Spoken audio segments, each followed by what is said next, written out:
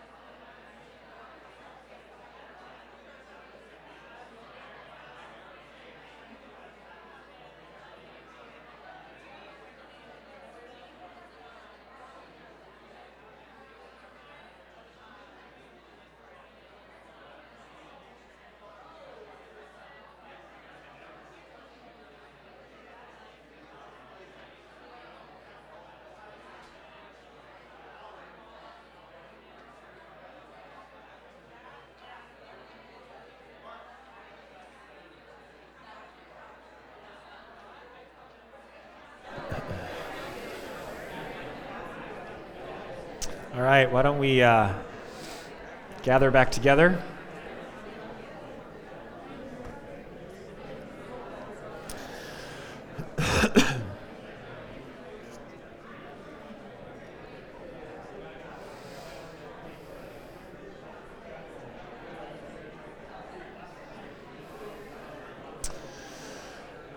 And when you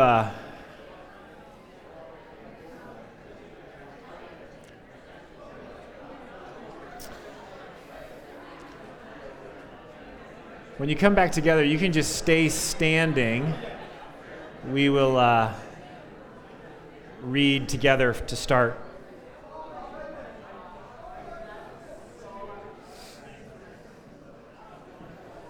This is worse than a middle school class, a teacher trying to get the class to pay attention. All right, let's gather together. All right, we're going to have the text up on the screen. Matthew 1, 18 through 25. We can stay standing. I'll go ahead and read it. This is in the New Living Translation. This is how Jesus, the Messiah, was born. His mother Mary was engaged to be married to Joseph, but before the marriage took place, while she was still a virgin, she became pregnant through the power of the Holy Spirit. Joseph, to whom she was engaged, was a righteous man and did not want to disgrace her publicly. So he decided to break the engagement quietly. As he considered this, an angel of the Lord appeared to him in a dream. "Joseph, son of David," the angel said, "do not be afraid to take Mary as your wife, for the child within her was conceived by the Holy Spirit. And she will have a son, and you are to name him Jesus, for he will save his people from their sins." All of this occurred to fulfill the Lord's message through his prophet. "Look, the virgin will conceive a child. She will give birth to a son, and they will call him Emmanuel," which means God is with us. When Joseph woke up, he did as the angel of the Lord commanded and took Mary as his wife. But he did not have sexual relations with her until her son was born. And Joseph named him Jesus. You can have a seat. Father, we come to you this Advent morning, and we thank you for this text in Matthew that we're going to look at this morning, where the wonder of your birth comes into full view. The wonder of the Immaculate Conception comes into full view for us, where the precious Son of God enters the womb through the precious Holy Spirit of God to save the world, to rescue the world from sin, from darkness. God, all of us this morning need that reminder, no matter where we're at. Lord, we recognize that some of us in this room are struggling. This is not a good season of life. It's a hard season of life. Weighed down by the weight of the world, the weight of sin, the weight of brokenness, the weight of darkness. whether it's strife, anxiety, depression, fear, worry, struggle. We know many in this room are there right now, needing your word, needing your reminder, Jesus, of who you are, to help them, to help us go one step further in our journey with you. Some of us are in a great season. Things are going really well. We're encouraged. We're close with you. Our circumstances are good. We praise you for that, Lord. But equally, we need your word. We need your reminder of who you are, that life isn't always that way. We praise you when it is, but we know, Lord, that seasons come and seasons go. You tell us that. God, this morning, we submit to the Bible as the authority of our life. The culture is not our authority. A certain teacher is not our authority. A certain cultural opinion is not our authority. The Word of God, the written scriptures, are our authority over our life. We don't come here over the Bible, we come here underneath it. Your word is truth, and this morning, remind us and convict us that the Bible is your word and your authority, no matter how the times change. Jesus, we thank you for your word and the hope it brings us. In your name, amen. So this Advent season, we're looking, as Sam mentioned last week, at the light of Christ shining into darkness. It is a theme every Advent season. It's a theme of Christmas. It's a theme throughout the stories of Jesus' birth, and we're going to focus on it the next few weeks here in church. And this week, we're actually going to be looking at the light of Christ entering the darkness of Mary and Joseph's situation that we just read about. And you're going to see this morning that we actually have a lot in common with Mary and Joseph in the story that we just read. And to begin, I want to ask each of us a question. As you think about your own life, have you ever had to bear uncertainty and shame as you waited vindication of a situation? Someone has accused you of something, or maybe you were grossly misunderstood. There was a season of bearing intense uncertainty and even shame of others, and maybe even shame that you started to feel about the situation, even though you were misunderstood or misrepresented. And for a while, you just had to sit in it. You were powerless. Can any of you guys relate to that? No nods. Maybe it's just me. But then, light shone into the situation. The truth came forward. Maybe a situation at work where people didn't understand something that happened, and they're blaming you. And then a third party steps forward and brings clarity to the situation, and your boss sees clearly about what happened. And your job days are a lot less stressful. Or maybe there's a relational or family brokenness where you were accused of certain behavior that just wasn't accurate. And for a long time, you had to bear the division, the pain. But then you were able to explain yourself. A door of opportunity opened. You were able to clarify, what had gone on. And people slowly started to see you in a better light. They started to see you clearly. They recognized your intentions were not to hurt someone in the family or a friend, but they were misrepresenting it. They were not understanding it. And in our text this morning, we're going to see that Mary and Joseph had to bear a similar darkness of uncertainty and shame until the light of Christ shone in their darkness. And then we're going to see how they walked in the midst of uncertainty and shame with the light of Christ. So we're going to have 3 sections. We're going to first look at the darkness of uncertainty and shame. We're then going to see light, the light of Christ, entering that uncertainty and shame. And then lastly, we're going to see that we can walk, all of us, like Mary did, we'll see in the rest of the text, as vindicated children of light in the midst of our own uncertainty and shame. So if you have your Bibles, you can just leave them open to Matthew 1 this morning, 18 through 25. We'll be there a few times. But looking at the darkness of uncertainty and shame, what is it? What was it? What happened? This is how Jesus the Messiah was born. His mother Mary was engaged to be married to Joseph, but before the marriage took place, while she was still a virgin, she became pregnant through the Holy Spirit, through the power of the Holy Spirit. Joseph, to whom she was engaged, was a righteous man and did not want to disgrace her publicly, so he decided to break the engagement quietly.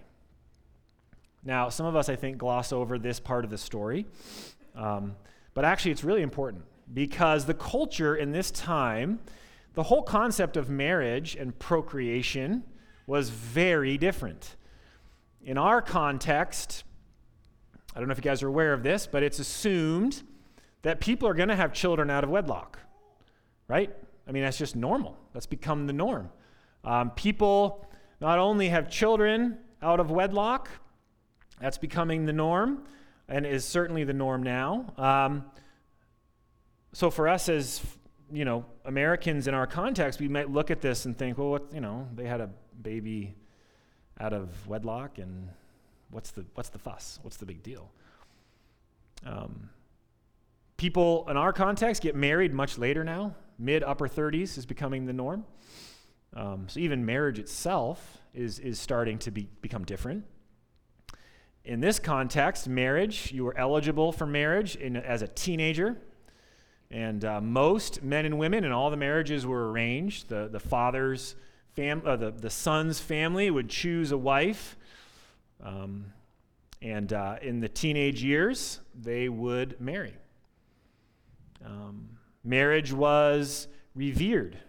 It was seen as incredibly significant, especially in the Jewish culture when you look at the story of Genesis and how God brought man and woman together in marriage. That was taken very seriously.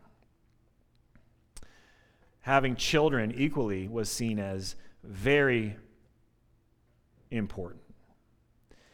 In fact, the consequences of this, the consequences of having a child out of wedlock, do you guys know what the consequence was in this context?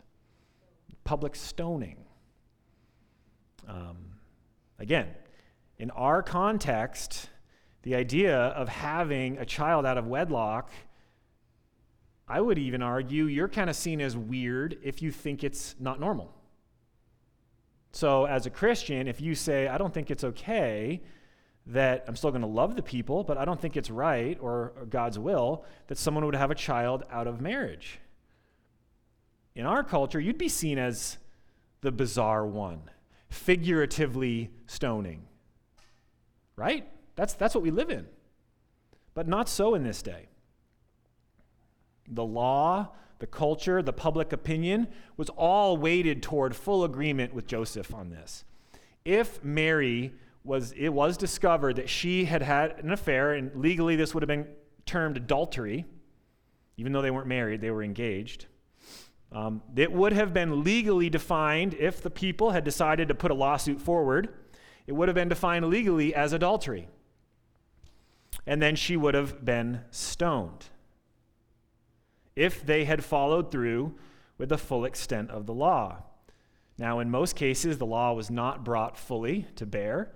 Regardless, there was a risk. There was a lot at stake here.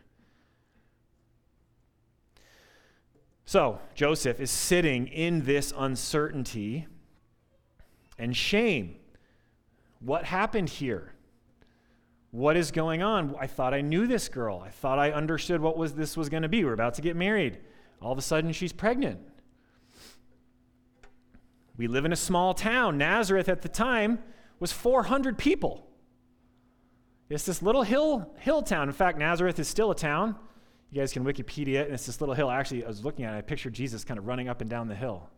It's this little hill town. You can literally see Nazareth, and Jesus lives somewhere in there. His house was somewhere. It's really cool to look at. It's still a town today. But it's only 400 people. Let me ask you guys a question. Do rumors happen and word about things get around in our church? Ever? Maybe in the last few years? Has anything ever gotten around our community? wondering, questioning, suspicion. Has that ever happened? Maybe it's just me. Do you think stuff would have gotten around Nazareth? This is about Nazareth, a few more. This is Nazareth, public town meeting. What would Mary do? What happened to Mary? What should we do? What should we do about her? The situation was intense. They weren't in this huge city like Boston or LA or New York City where they could kind of hide this. This was in a small back path country town where there was no hiding. The situation was intense. There was so much uncertainty for Joseph. There was so much potential shame. I bet he already felt shame internally about this. What the heck happened? What am I supposed to do? Now, Mary seems to have believed what the angel told her about this baby, but I wonder if she also wondered what was going to happen. What the heck is going to happen here? What are people going to think of me? There's so much uncertainty, so much potential shame for Mary. There's so much potential darkness in their situation where their lives in a small little town could be changed forever and potentially for the worse, depending on how this goes. And so can we start to see why Joseph thought, you know what? I'm going to just distance myself from this and run the other way and hope that we can avoid public shame somehow. And I wonder if we can relate to this in our context. Does following Jesus, see, because Jesus, the Father was calling Mary and Joseph into something here. He was calling them into following his plan for the world, right? He was inviting them in. The child in your womb is going to save the world from their sin. I'm inviting you into my plan.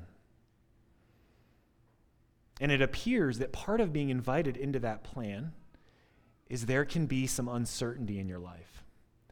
There can even be some potential shame of how others might view you. Now, of course, we're not bearing the perfectly holy Son of God, but in a similar way, we are joining Mary and Joseph in the mission of God in the world, bringing salvation to the nations. And I wonder if we can relate to that feeling of uncertainty and shame as we participate in that like they were here. That sense, that feeling of things are hard. Things might even feel dark as we walk with Jesus, the narrow and hard road as Jesus defines it. Let's not forget that's how he defines it, right? Narrow, hard. Now, marriage may not be the issue that we face today, but are there other issues that may bring these things into our lives? Have you ever taken a stand with a watching world or unbelieving friends or neighbors or coworkers on issues that are important today, that are heated, issues like Jesus being the only way to the Father? If you tell someone today, your neighbor, maybe a family member, a coworker, that Jesus is the only way to the Father, is that going to bring some uncertainty in your relationship?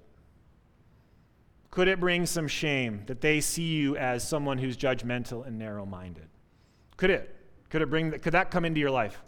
Could it change your work situation if you told your supervisor Jesus was the only way to the Father? Would it change? Would it change your next-door neighbor relationship if you said that the Bible was the ultimate authority for your life, even though it says hard things that our culture doesn't agree with? If you made that public stand, like Joseph and Mary are being called into making a public stand, that this child was not out of wedlock, he was born of immaculate conception. They're going to take a stand on that. They're going to have to walk in faith. If you did that with your next door neighbor, would it bring uncertainty and shame into your life potentially and change the dynamics of the relationship maybe forever? Do you guys think it would? It might. And if so, what do we do with that? How do we walk in that darkness and continue to follow Jesus? Or lastly, issues in our culture are ramping up, as we all know. issues surrounding marriage, issues surrounding sexuality, issues surrounding gender that are central to the framework of Scripture, that are central to creation itself. If we take stands on these issues, is it going to bring uncertainty and shame into our life? I think all of us can relate with Mary and Joseph, that there are times when following him brings these things into our life. And so where's our hope? How do we, like Mary and Joseph, persevere in the darkness, even when uncertainty and shame are brought into our life? And God asks us to continue being faithful, to continue following him. And ultimately what we need is his light, the light of Christ himself, the light of the Holy Spirit that entered Mary, created Christ as an infant, as a newborn in her body. We need that same light entering our life and our situations. Verse 20 through 23. As he considered this, an angel of the Lord appeared to him in a dream. Joseph, son of David, the angel said, do not be afraid to take Mary as your wife, for the child within her was conceived by the Holy Spirit. And she will have a son, and you're to name him Jesus, for he will save his people from their sins. And all of this occurred to fulfill the Lord's message through his prophet. Look, the virgin will conceive a child. She will give birth to a son, and they will call him Emmanuel, which means God is with us. In verse 20, as he considered this, an angel of the Lord appeared to him. The NLT drops the word behold. That word is in most of the other translations in your Bibles, and it's an important word. It's a Greek word that has this emphatic meaning, and that's why I read it emphatically. As he considered this, an angel of the Lord appeared to him. The word is behold, wake up, pay attention. It's like snapping you out when your parents, if you have young kids, you snap your fingers, come on, wake up, pay attention to me. Same thing in Greek. The angel is saying, Joseph, knock it off. Knock it off. Don't stay in this place of hopelessness and shame that's making you think about divorcing her.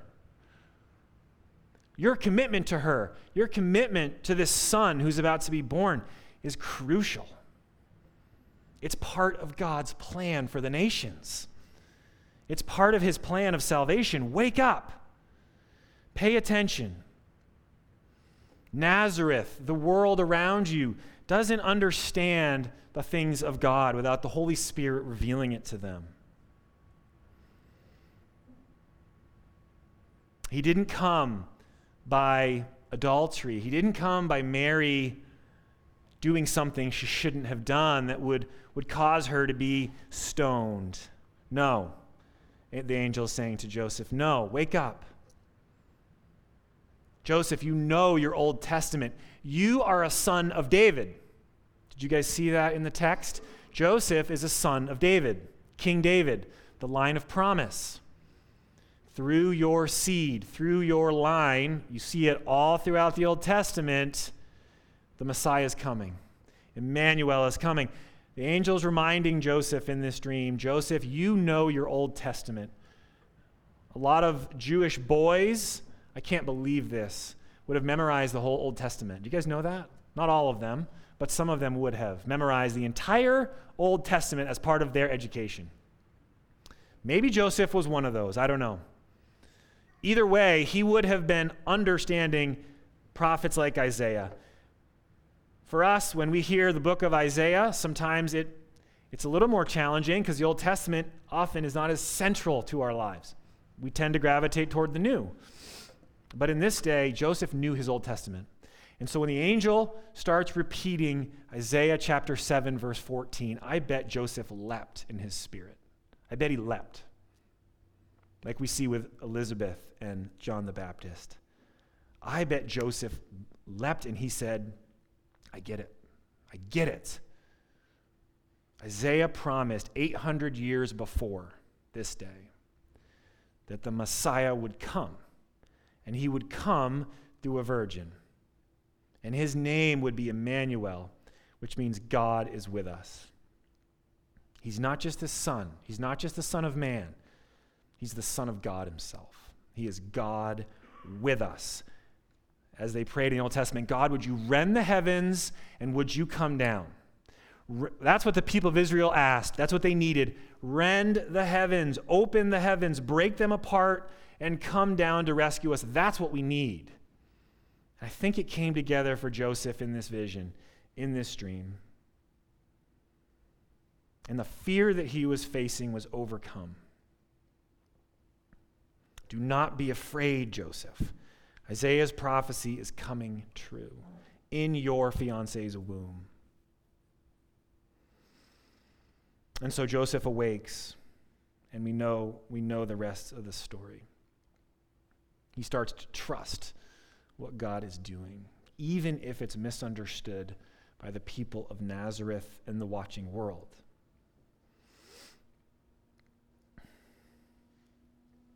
And what is the light that's entered for Joseph and for Mary?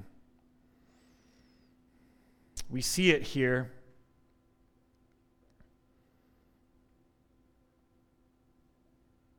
In verse 21, he will save his people from their sins. In this day, there were other boys called Jesus. In first century Israel, Jesus was not the only one with that name. And oftentimes when Jewish men and women would name their sons Jesus, it was symbolic of freedom, military freedom, God saving his people.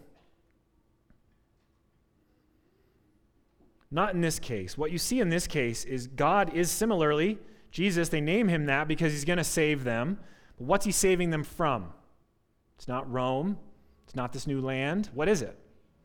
It's not included when other families call their sons Jesus. This is unique to him. What is emphasized by the angel? The prophetic word of God given to Joseph says what? Jesus is going to save them from their sin. That is profound. The light that comes into this situation for Joseph and Mary is even if Nazareth, and by the way, if you think about Jesus' ministry decades later, does Nazareth accept or reject him? What do they try to do to him? They try to push him off a cliff, if you guys remember that, right? They're angry. These are the people he grew up with in his town. It didn't go well in Nazareth. But even if you're rejected, even if there's uncertainty, as you raise this boy and there's gossip and there's wondering, and maybe even people try to stone Mary, even in those things, your sins can be forgiven through the death and resurrection of the one who's in Mary's womb. Not only is your sin going to be forgiven if you call out to him and receive him into your life, but the perfect righteousness that you need, the perfect light and righteousness oftentimes in the Bible go together. All of us have a groaning that we know we need that. We'll use different words. We'll say, I wish I was more holy. I wish I was better. I wish I was good. I wish I was cleaner. I wish I was more full of light. I wish I had righteousness. All of us know not just that we need forgiveness of sin, we all feel that too, but all of us know forgiveness of sin would only get us to zero. We need a righteousness. We need a holiness. In this time of year, Giving Tuesday, end of the year giving, we're getting emails all day long. Do better, do good. Those are good things. And it's because all of us as humans know there's this need for something positive, a positive righteousness, a goodness, a holiness, a cleanness. Jesus is bringing that. Jesus is bringing that. That light is entering into the world now, this Advent season, Joseph. And so even in the midst of your rejection, if you have that light of Christ filling your heart, you can endure hard things. You can endure uncertainty. You can endure shame. Because even if you're misunderstood by the world and rejected by the world, your life has an anchor, has a fullness, has a light to it that no one can take away. And I think for us, there's an understanding of this. And I think this morning, the Greek word behold, if you remember nothing else from this sermon, maybe that's that. We need to wake up. We need to wake up too. I need to wake up. I need to remember that even as I walk in seasons or relationships or situations of uncertainty and shame for following Jesus, there's hope. Light has come into my life as well, even if I don't feel it all the time, even if I'm afraid. Because here's the deal. Our situations that we're in, because maybe as I've been talking, you've been thinking about situations. A situation at work, a situation with a family member. Holidays oftentimes are pressure cookers for these things, right? You have to see that relative. You have to engage that conversation. Things at work are stressful. End of the year stuff at work, oftentimes very hard. And you're in a situation where following Jesus is making it really hard for you. Life is hard. And maybe those situations aren't going to change anytime soon. Maybe you're still going to be misunderstood at work, misunderstood by family. Maybe even for some of us, this is hitting really close to home. There's a sense of following Jesus is alienating you from your immediate family, your extended family. And you don't know what to do. But people in your family look at you who follow Jesus and see you in a negative light because of it. Maybe even they're ashamed of you for claiming the name of Christ and taking a stand on these really important issues that Scripture talks about that are not popular, that are hard, that are painful, that are emotional. And maybe you're sitting here saying, I don't know if I can bear it. This is someone I love, and it is ripping our relationship apart. And I pray every day that they would see the light of Christ, that I'm not a terrible person, that I'm not trying to ruin their life. I'm trying to offer them hope. I'm trying to offer them eternal life. There's nothing I can do to change them, but I'm trying to point them to the one who can. Emmanuel, God with us, the one who saves. And there's so much uncertainty in your life as you walk this through. There's so much potential shame in this situation. It feels dark. And my encouragement to you this morning is to remember that light has come, even in that darkness. Jesus talks a lot about, especially in the holiday season, as we're thinking about family. That's why it's on my mind a lot this week. Jesus talks a lot about family in the New Testament. He talks a lot about it, more than any other relationships. He understands. He understands what you're going through. In fact, he himself experienced it. My encouragement to you is to stay strong in the light of Christ. Your sins are forgiven. Righteousness has been given to you through the Holy Spirit of God. Your eternity is secure. So even in the darkness, let the light of Christ shine through you, even to people or situations where it's not understood. And it's actually not seen as light. It's seen as darkness. Remember what Paul said? To some we are what? The aroma of Christ. To some, what? The aroma of darkness. The aroma of death. I don't know what's going to happen in those critical relationships in your family. But I do know that we can have courage to persevere. So to end, let's walk as vindicated children of light in uncertainty and shame. When Joseph woke up, he did as the angel of the Lord commanded and took Mary as his wife. But he did not have sexual relationships with her until her son was born. And Joseph named him Jesus. This Advent season, we all have an opportunity. Joseph and Mary ran the race after this account here in the beginning of Matthew. We see it throughout the rest of the Gospels. They ran their race. They followed the light of the world. Did they do it perfectly? I don't think so. I think there was some stumbling along the way. His siblings and Mary had their moments of not looking so great, but they remained faithful. They continued to walk with him, the light of the world, in uncertainty and shame of people who did not understand them, of a culture, of a system that did not understand them. We're not exactly sure what happened to Joseph. It's likely he died early, as most did. But we do know what happened to Mary. Where was she the day that Jesus took the sin of the world into his body on the cross? When our darkness entered the light of the world, where was Mary? She was one of the few who was at the cross with him, bearing the uncertainty and the shame. Mary learned something in her life about this. Where was she the morning the stone was rolled and light for all time overcame darkness? Where was she?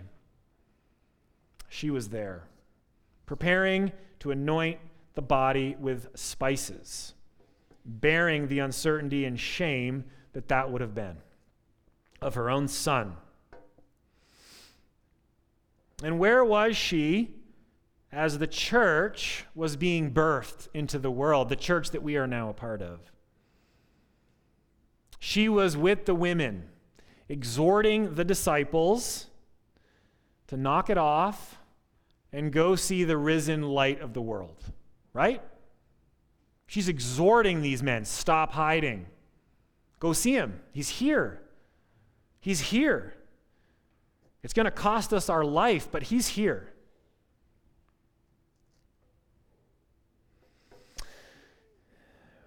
Will we join Mary and encourage others this Advent season to go see the risen light of the world because he is alive? How does the book of Matthew end? The very book where this starts. Matthew starts his book here. Where does he end it? The Great Commission. Go into the world, Jesus says. I am with you always. You catch that? The end of the book of Matthew, Jesus' main point is go into the world and tell others about the risen light of the world. And how are you going to do that? How in the world are we feeble, weak, fragile humans who are messed up? How are we going to do that? Jesus says, I am with you always to the end of the age and forever. Where does that come from? That comes from his name, Emmanuel, God with us, that Isaiah prophesied would happen. Do you see how it all comes together in the book of Matthew? Is there one person, a neighbor, a coworker, a family member, you can encourage to go see the risen light of the world, Emmanuel, God with us, even if it costs you the relationship?